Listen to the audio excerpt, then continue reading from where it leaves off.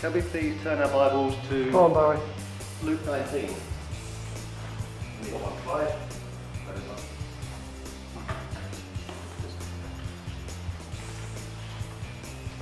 And up there it's called the parable of the minas or minas.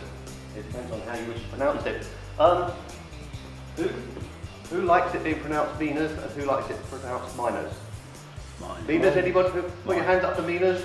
1, 2, 3, minas. 1, 2, 3, 4, the miners win. And according to my reading of the Greek, etc., well, no, my reading of someone's commentary on the Greek, it's minas, as in like China, minor, it's pronounced that way. In the beginning of this, it's called the parable of the 10 minas. Don't got to count them, I counted 16 sitting here. Before anybody spends the rest of the day trying to work out how many coins there are 16. When Malcolm asked me to deliver this sermon on this passage, he actually said to me it's a tough one to preach. And it is. It's a parable. Jesus talked a lot in parables, some of which he then explained to his disciples who couldn't understand them. And those explanations are really good at actually understanding what he's actually saying in the parable, when the parable is a made-up story. It's not a fact, it's a made-up story. Jesus says, this is a parable, he told this parable. It's a story he gave so that people could visualize the points he was trying to make. And sometimes it's really easy to misinterpret parables, to pick up the wrong idea of the parable, to get the wrong focus on the parable. When Jesus says, you have to do this, that's pretty easy for me to understand. You know, I can be like a clockwork soldier, wind me up, you need to do this, okay, off I go. Except I can handle that. But then when you need to interpret it and make sure that your interpretation's right, that can be very confusing. And often in the commentaries and things I've looked at, if you interpret it this particular way, you then link it to this point and then link it to this point, and it comes up with something over here which has got nothing to do, from what I can see, with what Jesus was talking about. But I've seen lots of commentaries which are talking about, well, this means that because this, that means that guy was going to die. And the whole focus was that guy's going to die. Nothing to do with what Jesus was actually saying, from what I could see. So, what I want to be careful of is, as we look at the parable, first I want to put it in context, then I want to expand it and look at some of the details of it, and then bring it back together. And then I have to put it through the Kate test. Oh. And the Kate test is a very simple test, which is, that's all right saying these things and giving me this information, but how do I apply it to my life today? Yeah? And that's a basic Kate test. You want to be able to say, right, okay, you can tell me these things, but I don't want the history, I don't want the education, I want to know how to apply it to my life today. What do I do with this information in my Christian walk? As I mentioned before, the parable in my Bible here is the parable of the 10 minas. Before we look at that, let's run over to 2 Timothy chapter 3. In case you haven't been there for a while, it's just for Hebrews, if that helps me. I haven't been in 2 Timothy for a while.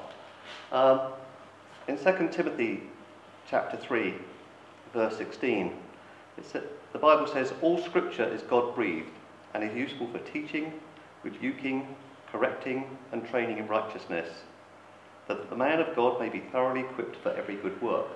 The key word in there is scripture. All scripture is God-breathed. If we look at the title of this, the parable of the 10 minas, I don't see that as scripture. Yeah? There are two things in this parable about 10 minas. One is the 10 minas the nobleman gives out, which we'll see in a minute, and the other one is the 10 minas that one of the servants made with it. So which 10 minas is it talking about? When the Bible was reproduced like this, it was put into chapters and verses with subtitles to make it easy for us that weren't used to learning the Hebrew way, to make it easy for us to go and refer to it, to remember it. But these were written by men, well-intentioned men, very learned scholars, and that was their summary of this. And I guess the parable of 10 minas is a lot easier to remember than the scriptures that Jesus talked about where he was trying to make this point or that point. That's a bit of a long subtitle to put on there. So, in my early days as a disciple, I would assume this was all about the 10 minas. Until I learned that actually, just ignore the subtitle and focus on what the scripture says. And then I'm not distracted by what it's written for the convenience of easy referencing, etc. So again, I say that because we're talking about a parable. It's not just a piece of scripture which says this, this, this, and this, which I can easily follow. In saying that, I'm going to be adding to the Bible. Not all I say is going to be scripture. So I'm going to be doing the same as these people have done. I'm going to be adding words and stuff to the Bible when I talk through it. So just as that's sort of commentary, mine's going to be commentary, and I think the best thing to do, first of all, is pray that God will correct words that come out of my mouth, will give the words that come out of my mouth, so that my commentary is not misleading in any way. Yeah? So let's start with prayer. Heavenly Father God, thank you for this opportunity to share your word, to share the words of Jesus as he spoke them, Father, to explore them, Lord, and to try and bring meaning to them in our lives today, Father, in the hope that we can all take something from them which actually helps us move forward in our life with you, God, over the coming days, weeks, months, years, etc. Lord, please be very brutal in just throwing out words which are not mine, keeping me on course, Father, and ensuring, Lord, that whatever comes out of this is true to what Jesus was saying at the time, Lord. In Jesus' name I pray. Amen. Amen. So we'll start from starting Luke 9. Sorry, it's my technical issue. Sorry, Luke 19. And I'm going to start from verse 12. He said, "A man of noble birth went to a distant country to have himself appointed king and then to return. So he called 10 of his servants and gave them 10 minas. 'Put this money to work,' he said, 'until I come back.' But his subjects hated him and sent a delegation after him to say, 'We don't want this man to be our king.' He was made king, however, and returned home. Then he sent for the servants to whom he'd given the money, in order to find out what they had gained with it. The first one came and said, 'Sir, your mina has earned 10 more.' 'Well done, my good servant,' his master replied. 'Because you've been trustworthy with a very small matter, take charge of 10 cities.' The second came and said, 'Sir, your mina has earned 5 more.' His master answered, 'You take charge of 5 cities.' Then another servant came and said, 'Sir, here is your mina. I've kept it laid away in a piece of cloth. I was afraid of you because you're a hard man. You take out what you did not put in and reap what you did not sow.' His master replied, 'I will judge you by your own words, you wicked servant. You knew, did you, that I am a hard man, taking out what I did not put in and reaping what I did not sow? Why then didn't you put my money on deposit, so that when I came back I could have collected it with interest?' Then he said to those standing by, 'Take his mina away from him and give it to the one who has 10 minas.' 'Sir,' they said, 'he already has 10. He replied, 'I tell you that to everyone who has, more will be given. But as for the one who has nothing, even what he has will be taken away. But those enemies of mine, who did not want me to be king over them, bring them here and kill them in front of me.'" Okay, let's start with some context.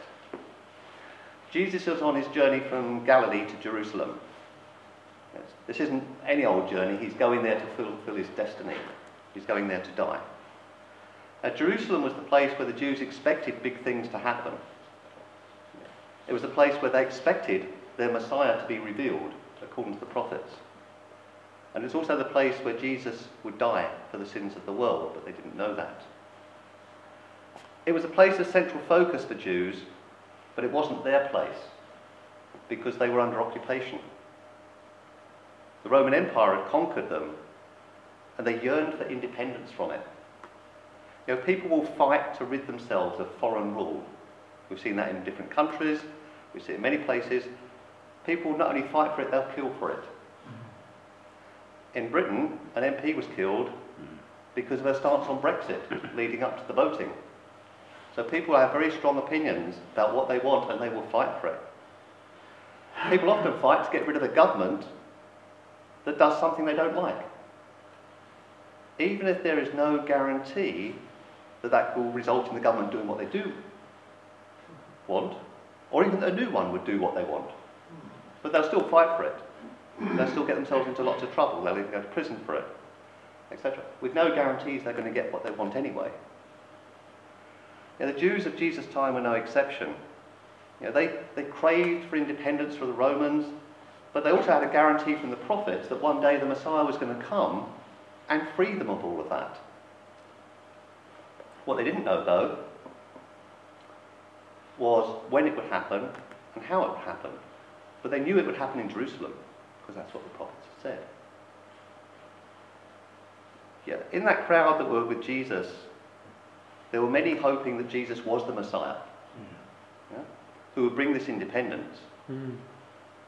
There were many, mainly the rulers, who didn't want him to be the Messiah, didn't want him to bring independence, because it threatened their status in society. You know, not only did these rulers not want Jesus to be the Messiah, they were actively plotting to kill him.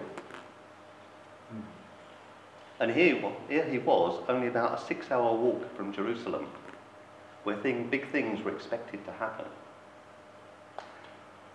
Right before our parable, we have the account of Jesus meeting with Zacchaeus. So if I go back to Luke 19, verse 8, but Zacchaeus stood up and said to the Lord, "Look, Lord, here and now I give half of my possessions to the poor, and if I have cheated anybody out of anything, I will pay back 4 times the amount." Jesus said to him, "Today salvation has come to this house, because this man too is a son of Abraham. For the Son of Man came to seek and save what was lost." I mean, Jesus' announcement that salvation had come to Zacchaeus' house surely would have only increased their expectation that something dramatic was going to happen. Something was going to happen in Jerusalem, and something was going to happen very soon. And this is reinforced in verse 11, where it says, "While they were listening to this, he went on to tell them a parable, because he was near Jerusalem, and the people thought that the kingdom of God was going to appear at once."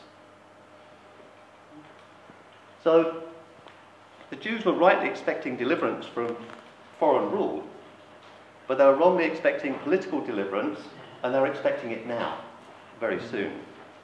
So knowing this, and for this reason, Jesus gave this parable. So let's take a look at the parable. In verse 12, he said, "A man of noble birth went to a distant country to have himself appointed king and then return." Now, the parable is about a nobleman who had the right to inherit the throne of the kingdom, but he needed to go away somewhere to actually receive his crown. Now, it might sound a little strange in these days. I did actually think about this, because when, as you know, Mark Timlin got his MBE, he was nominated for his MBE by the governor of Afghanistan, but he had to come to the Queen to go and get it. So it's not that different. But in those days, it was normal practice. You know, Israel was under occupation at the time. It was part of the Roman Empire. And so a potential ruler had to have his rule ratified by the authorities in Rome. Those were the rules. In order to get that authority, he had to go and get that authority from Caesar. In fact, 30 years prior to this event, back in 4 BC, Herod the Great died, and his son Archelaus, I think, went to Rome to receive authority from Caesar to rule over Israel. Now, Archelaus originally booked on the United Airlines flight to Rome, but unfortunately was dragged off because the flight was overbooked. Good, we are awake. I haven't lost you completely. But no, the journey to Rome was a long one. It was going to be a very long one. Yeah. Yeah. Perhaps lasting several months. We don't know, but it would be a long time. And Jesus emphasises this point when he says the nobleman went to a distant country. It was going to take a long time for him to get there and a long time for him to get back, having been crowned. In contrast to the crowd, who thought that Jesus' rule was going to be established immediately, Jesus is saying, no, that's not going to happen. It's going to take time, a long time. Mm. So in verse 13,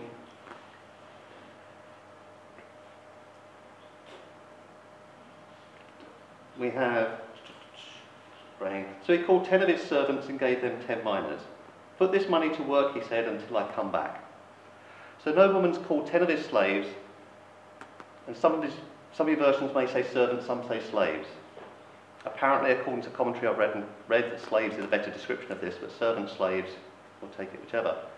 But slaves at that time, at the time of the Roman Empire, were different to what we might think of, especially if we think of the American history of slaves.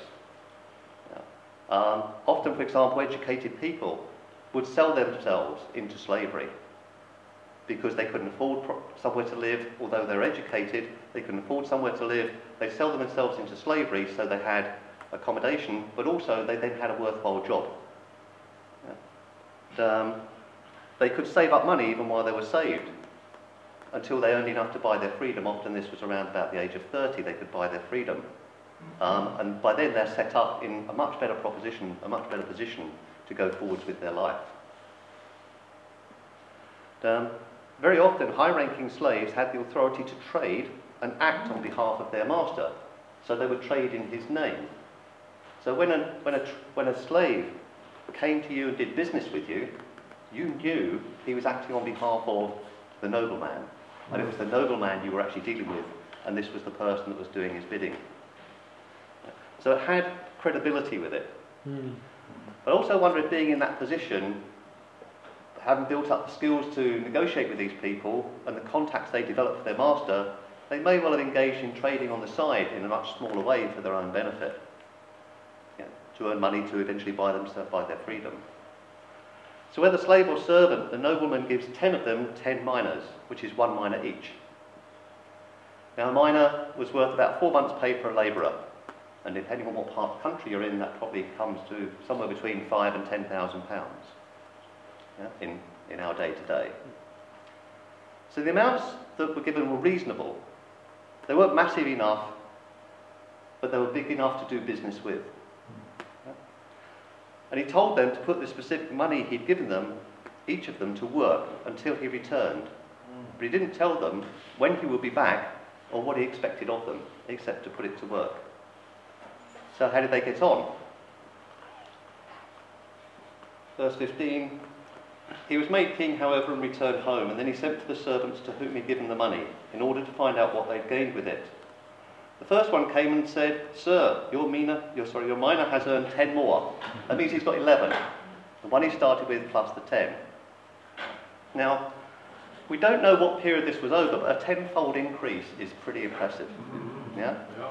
I took a quick look at a couple of things to see. For example, if you put that mina in a pension fund, the pension funds invest on the stock market. What they work out is a 30-year average of what sort of return you get on an annual basis in the stock market, and they divide that into 10-year chunks. So they'll take, for example, 2000 to 2010, 2001 to 2011, 2002 to 2012, and they do the calculations on that, and then they take the average of all of those. And the recognised performance by the government and everybody else is, on average, the stock market grows at 7% a year. That's averaged over 30 years. There are some periods where you'd invest in the stock market, you'd have lost half of what you put in, and no growth at all. But over that length of time, the recognised figure, which you'll always see in a pension plan or anything, is 7%, is the standard figure that's used. If you did do that, and took that 7%, to make a profit of 10 times would take you 36 years. That's if you got all the money that the stock market gave you back, but there are pension fund managers to pay for and brokers, etc., that take their percentage. And so the actual time it would take you to get 10 times is 49 years. And if you want to be really depressed and think about the consequence of inflation, which governments normally try at 2.5%, it's 97 years to get 10 times that money. Yeah? So probably they didn't go and invest in the stock market, I don't even know. There was one at that time. But those slaves would have traded. They would have bought and sold things which they were used to dealing with. They wouldn't have invested. Years ago, I knew a car dealer, still know him. I was talking to him one time, and he said to me that once somebody's decided they're going to sell a car and buy another car, they don't bother with the existing car. They don't clean it up, they don't polish out things, they don't do small repairs, they don't make it look saleable.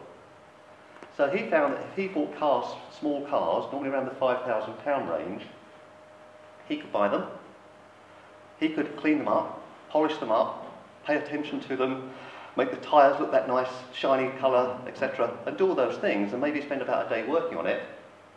And even after he'd advertised it and paid for that and haggled over the sale price, he could make £500. So he'd make 10% on that car for about a day's work.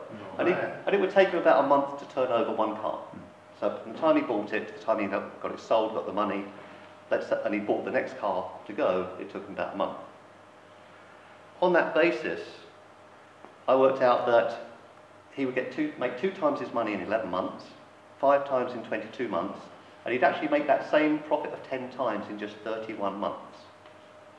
In 31 months, maybe it wasn't such an unreasonable time for this king to go to this distant land and come back.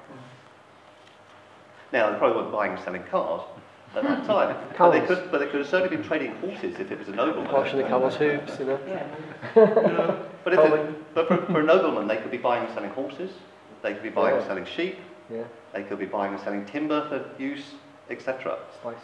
Yeah. So we don't know what it's made up, because what this was made up of, because of what they did with it, because it's a made-up story. It's a parable. It's not the detail that we need to go into as to try and work out how they did this. But to achieve this gain, this 10 times, they would have had the contacts and the experience and the opportunity to go and do it. It's rare you could do it from, this person had been in the car business for 20 years before he caught on to just doing it this way. So it comes with those contacts and that experience, how to get the cars in the first place and how to go and sell them. But he's rewarded with control over 10 cities. I mean, that's massive. Imagine having control over 10 Watfords. I don't want a headache actually. but it shows the reward is so much greater than what he was trusted with in the first place. That's the key point about it. Now the second one, and said, "Sir, your miner has earned 5 more. His master answered, "You take charge of 5 cities." He didn't bother to say, "Well done, good servant on this one," but it's not necessary to the story that Jesus is saying. Go and take control of 5 cities. Was that fair? He was given the same money to work with, but maybe he didn't have the same contacts. Maybe his trade was in the timber, which took a lot longer to turn over, and he couldn't turn it over so many times to go and sell it. We could go into discussions like that, but it's pointless because it's not part of what Jesus is saying here. There's so many unanswered questions if we want to dive into it, go in that direction, which is why it's not a wise direction to go. Let's look at the third servant. Then another servant came and said, "Sir, here is your mina. I have kept it laid away in a piece of cloth. I was afraid of you because you are a hard man. You take out what you did not put in and reap what you did not sow." So this third servant was too frightened maybe of losing the money that he hid it. He was frightened of the master. He felt it was harsh. So he didn't do anything. He could have put it in a bank and got a minimum amount of interest. Currently that would have earned him £25 a year, which isn't going to be 10 times or 5 times or double or anything. But it would be something. It would be a positive action. But then the banks then were probably as risky as Northern Rock was recently. So you have some sympathy. Maybe he just felt, I just need to keep this safe. That's all I can do. I don't know how to go and do this. I don't have the opportunity. I don't have the contacts. All I can do is keep this safe and give it back to him when he comes. Seemed to be his thinking, if I read into this story. But what if he tried trading with it? What if he tried doing business with it? and it hadn't been successful and he'd lost some of it, or all of it, would that be even worse than just returning the mina to the master? What would the master have thought of that? We don't know. And we also don't know what happened to the other 7 servants. Maybe that's what did happen to them. Yeah? But is this the message of Jesus? Is this the point of this parable? You know, the best investors, the business people are going to get to rule the most cities in the kingdom when it comes? You know, I don't see that as a core message from this parable. Yeah. For me, the key point here is in verse 13, where he says, so he called 10 of his servants and gave them 10 minas. Put this money to work, he said, until I come back. Put it to work. They already had their living costs covered and probably earned a small amount, which over time could establish themselves on their own. The nobleman hadn't told them to go and take their provisions and go and sell those and trade with those. Yeah. He gave them specific funds to go and do something with, and told them to go and do something with it. Yeah. There were specifics he gave them. Very explicit instructions. Put the money to work, he said, until I come back. Yeah. A very direct instruction to make that money work for him while he was away. And you see them when he came back, but they didn't know when that would be. So it appears the master's issue was not with how effective the third servant was in generating a return on the resources he'd been given, but more his endeavours, his commitment to doing what his master had commanded, to the best of his ability in the circumstances, or lack of in this case. The master is clearly unhappy that servant hasn't used these specific resources as instructed, even to the point of calling him wicked. Now, it's not a positive term, as it is sometimes nowadays, but you know, that was a major derogatory statement by his master to call him wicked. Going from a servant to being wicked, there's a big gulf between those 2 points, and can have, you know, pretty horrible consequences. But he was wicked because he didn't have faith in the master. The master told him to go and do something with it. Go and use it. He didn't say you had to achieve certain things. He just said go and do something with it. Yeah, so put it to work, not just put it away. We know he was called wicked. We know the additional resources the master had given him, the mina, was taken away back from him. We don't know what happened in his future. You know, although it didn't look as pleasing as it was to the other servants that had done well. We don't see any evidence of what happened to him, of him being kicked out of the master's kingdom, of being killed, or anything.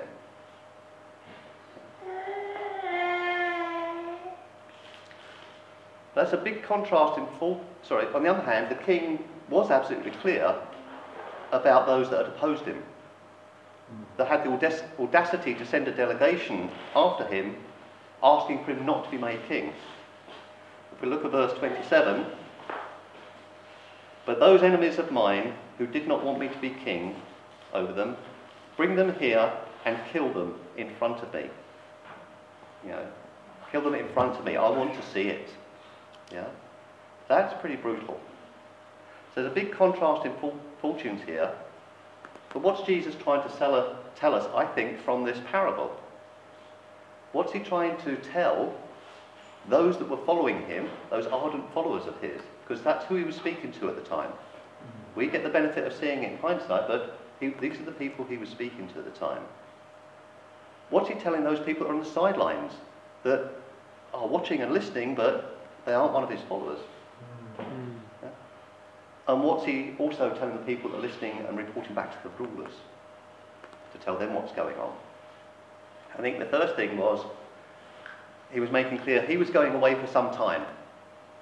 And only when he returned would he establish his kingdom.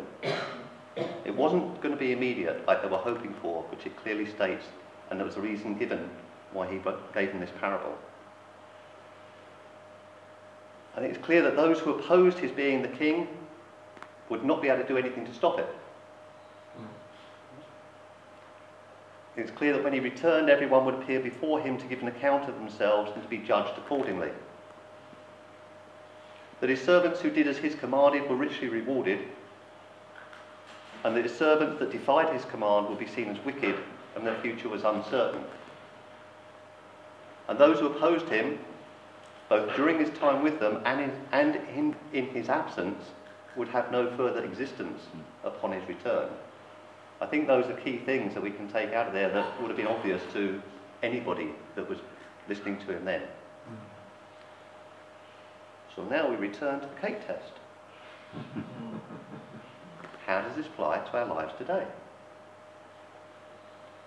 I think if you're following Jesus, truly trusting him, then lean on the extra resources he gives you, being that compassion, understanding, love, kindness, hospitality, strength, skills, money, wisdom, free time. They're all resources that we get given to shine more brightly in the world and attract others to learn the truth about our purpose and our destination.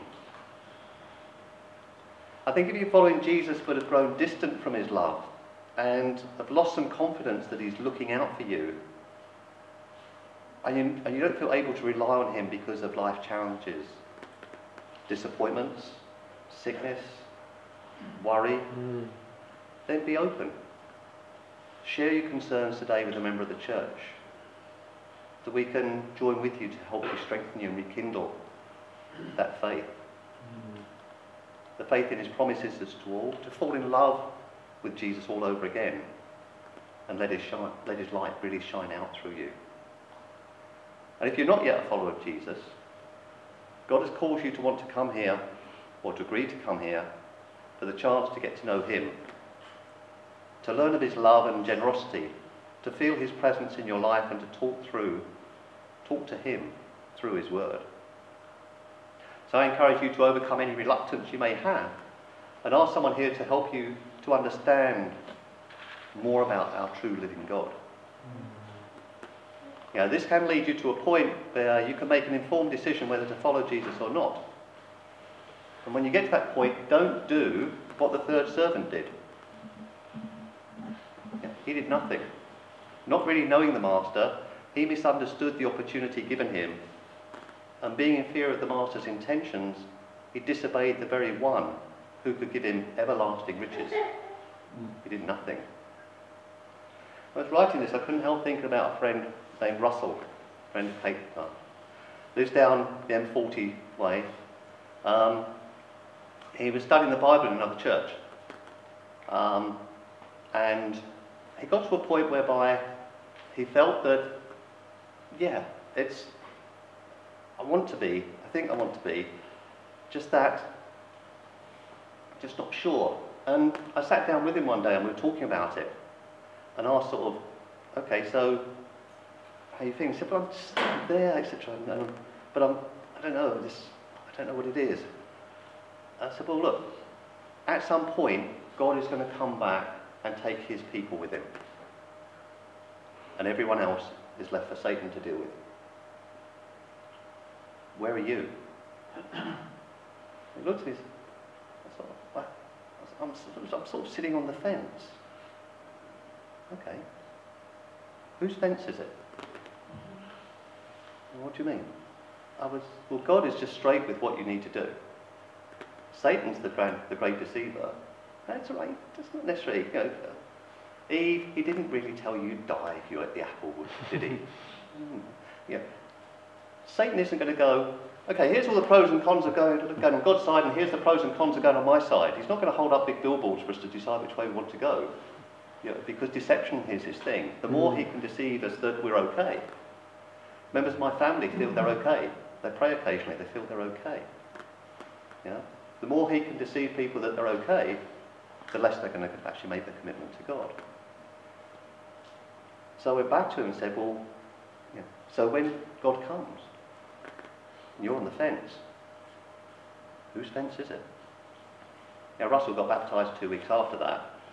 And he actually said it was the final thing that actually made him just make that action. But thank you, God, for throwing those words in my face that just speak. But if we are in a position, let's just not do nothing. because it doesn't get us anywhere. Yeah? And so I think, from my perspective, these are things, the way we can apply this parable of Jesus, this teaching to his people. This to me matches up with what he was saying and allows us to apply it to our lives today. Yeah? Now we can take the communion, so let's pray for that. Heavenly Father, Lord God, thank you so much, Father, that we can dig into your word, Lord. Pray, Father, that although we went off at tangents, Father, we can see your word where it lies, Lord. We see the path we should take. We know you're a gracious God, Father. You know that you've so many great things in store for us, Father, and just help us walk, Father, with our walk constantly towards you, Lord. Knowing that you're there alongside us, helping us, Father, whenever we look to you for help, you're there helping us and guiding us, God. Pray, Father, that we'll always do that and look to you, and not just freeze and do nothing, Lord. Lord, now we're going to take the bread and the wine as we celebrate the death and the resurrection of your Son, Lord, that has made everything of this possible, Father. Your Son here that gave us this parable, that was going to Jerusalem, knowing full well, Father, this was his time to go through excruciating pain and die, to come back to life, to enable to go back to you, and then come back with his kingdom at another time, Father. Lord, we're so grateful for your Son, we're so grateful for your love for him, that you'd allow him to do that, God. We're so grateful and amazed that you even care about us to do that, Lord. Please help us as we take the bread and the wine, Father. Be with us, God. Be with us as we take those very things that symbolise your Son, his death and resurrection, Father, that we can really take part in the death and resurrection and be that much closer to you, Father. In Jesus' name I pray. Amen.